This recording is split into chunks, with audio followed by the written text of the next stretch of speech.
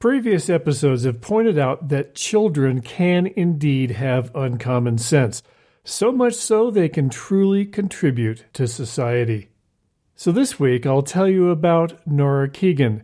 She's 14 and has been doing something extraordinary for 5 years now. Welcome to Uncommon Sense. I'm Randy Cassingham.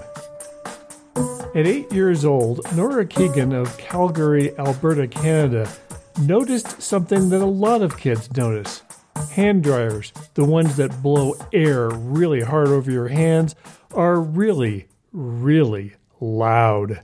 So much so that she noticed her ears hurt when she was done with them. I thought maybe the kids aren't just being oversensitive, she said later. The hand dryers are being really loud. As she got to the ripe old age of 9, Nora's young mind was putting some pieces together. Is something that loud harmful, especially for children? It's not just because children's hearing is more sensitive than adults' hearing.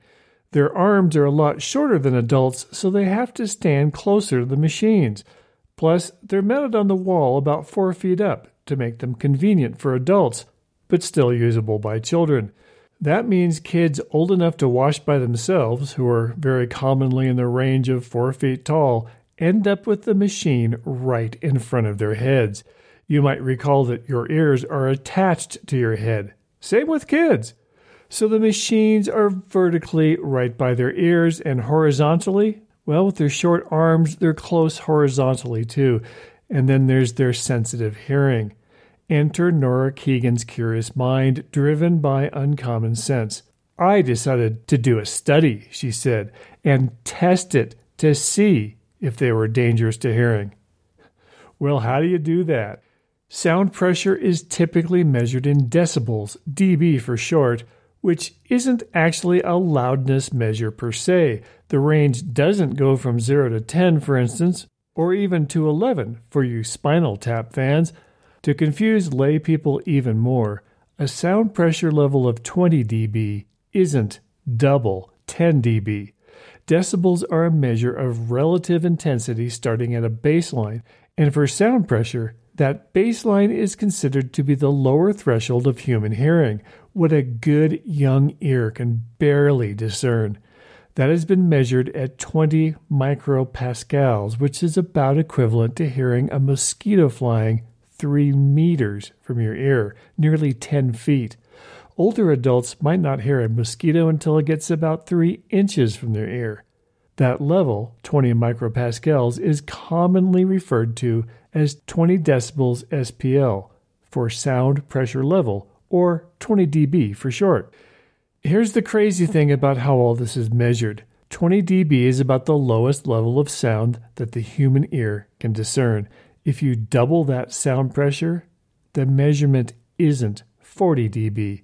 You get to 23 dB. Every 3 dB represents a doubling of the sound pressure. Double it again, and you get to 26 dB.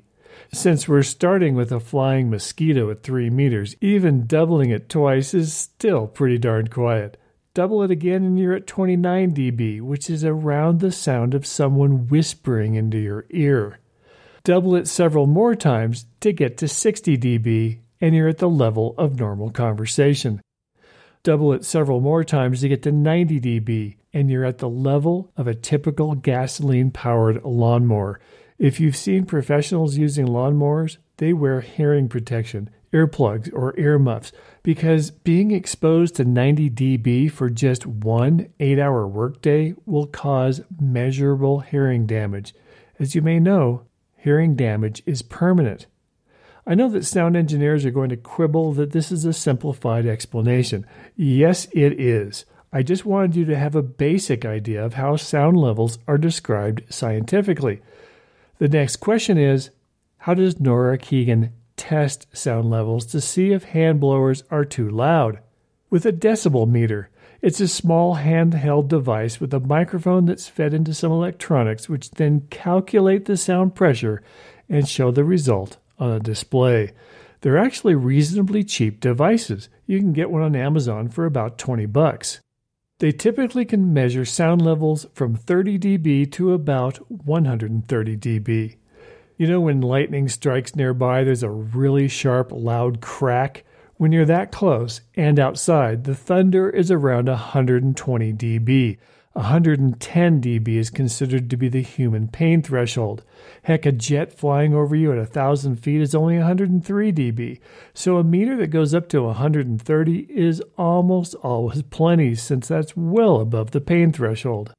Nora, by then in the 5th grade, used her meter at every hand blower she could find. Dozens of them in schools, libraries, restaurants, and shopping malls. Her parents supported her efforts, driving her around to find more hand dryers to test. She carefully measured how high on the wall each unit was and made sure she did the sound measurement from the same distance each time.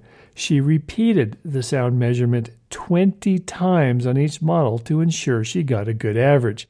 In other words, she followed the scientific method to ensure she had valid data. I thought it would be good to have a lot of children's heights and also women's height and men's height, she said, and then I measured 18 inches from the wall, which is the industry standard. But she also took measurements from 12 inches to account for the children's experience because with their shorter arms, they have to stand closer. And then one time I was testing on the decibel meter and my hand accidentally passed into the airstream flow, she said, and the decibels shot up a lot. So then I decided to make that another part of my testing method. So I measured with hands in the airflow. It doesn't take uncommon sense to notice unexpected results and realize that more data needs to be collected, but it helps it happen faster. After a lot of testing and measuring and recording data and graduating to the 6th grade, Nora found several models were consistently the loudest. Excel Dryer's Accelerator, Comax Blast, and the Dyson Airblade. They averaged around 110 decibels. This is very loud, she said, around the level of a rock concert. Her summary of her data collection and results?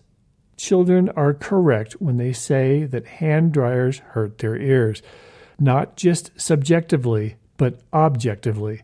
Or, as she put it in her conclusion, this study suggests that many hand dryers operate at levels far louder than their manufacturers claim, and at levels that are clearly dangerous to children's hearing.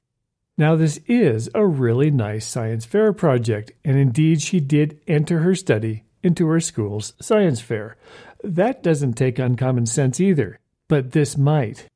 Her data quality was so good, she wrote up her findings as a scientific paper and submitted it to a medical journal.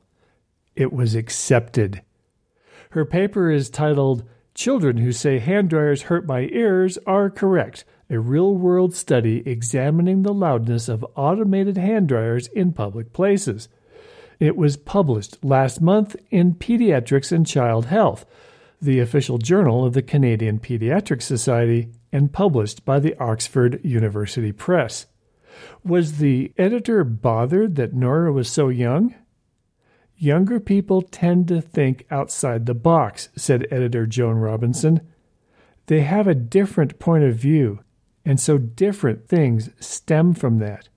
They have way more potential. Plus, she said Nora's paper was clear, concise, and original. If you page through that issue of the journal, you'll find that Nora's article is among other scientific articles like an epidemiologic overview of a tertiary referral practice for male pediatric lichen sclerosis, and incidence, risk factors, and outcomes of pulmonary hypertension in preterm infants with bronchopulmonary dysplasia. That's not weird for a kid like Nora. It's her first taste of where she belongs in the world. She said she thought by publishing my research, then it would raise awareness and maybe manufacturers would make their hand dryers quieter.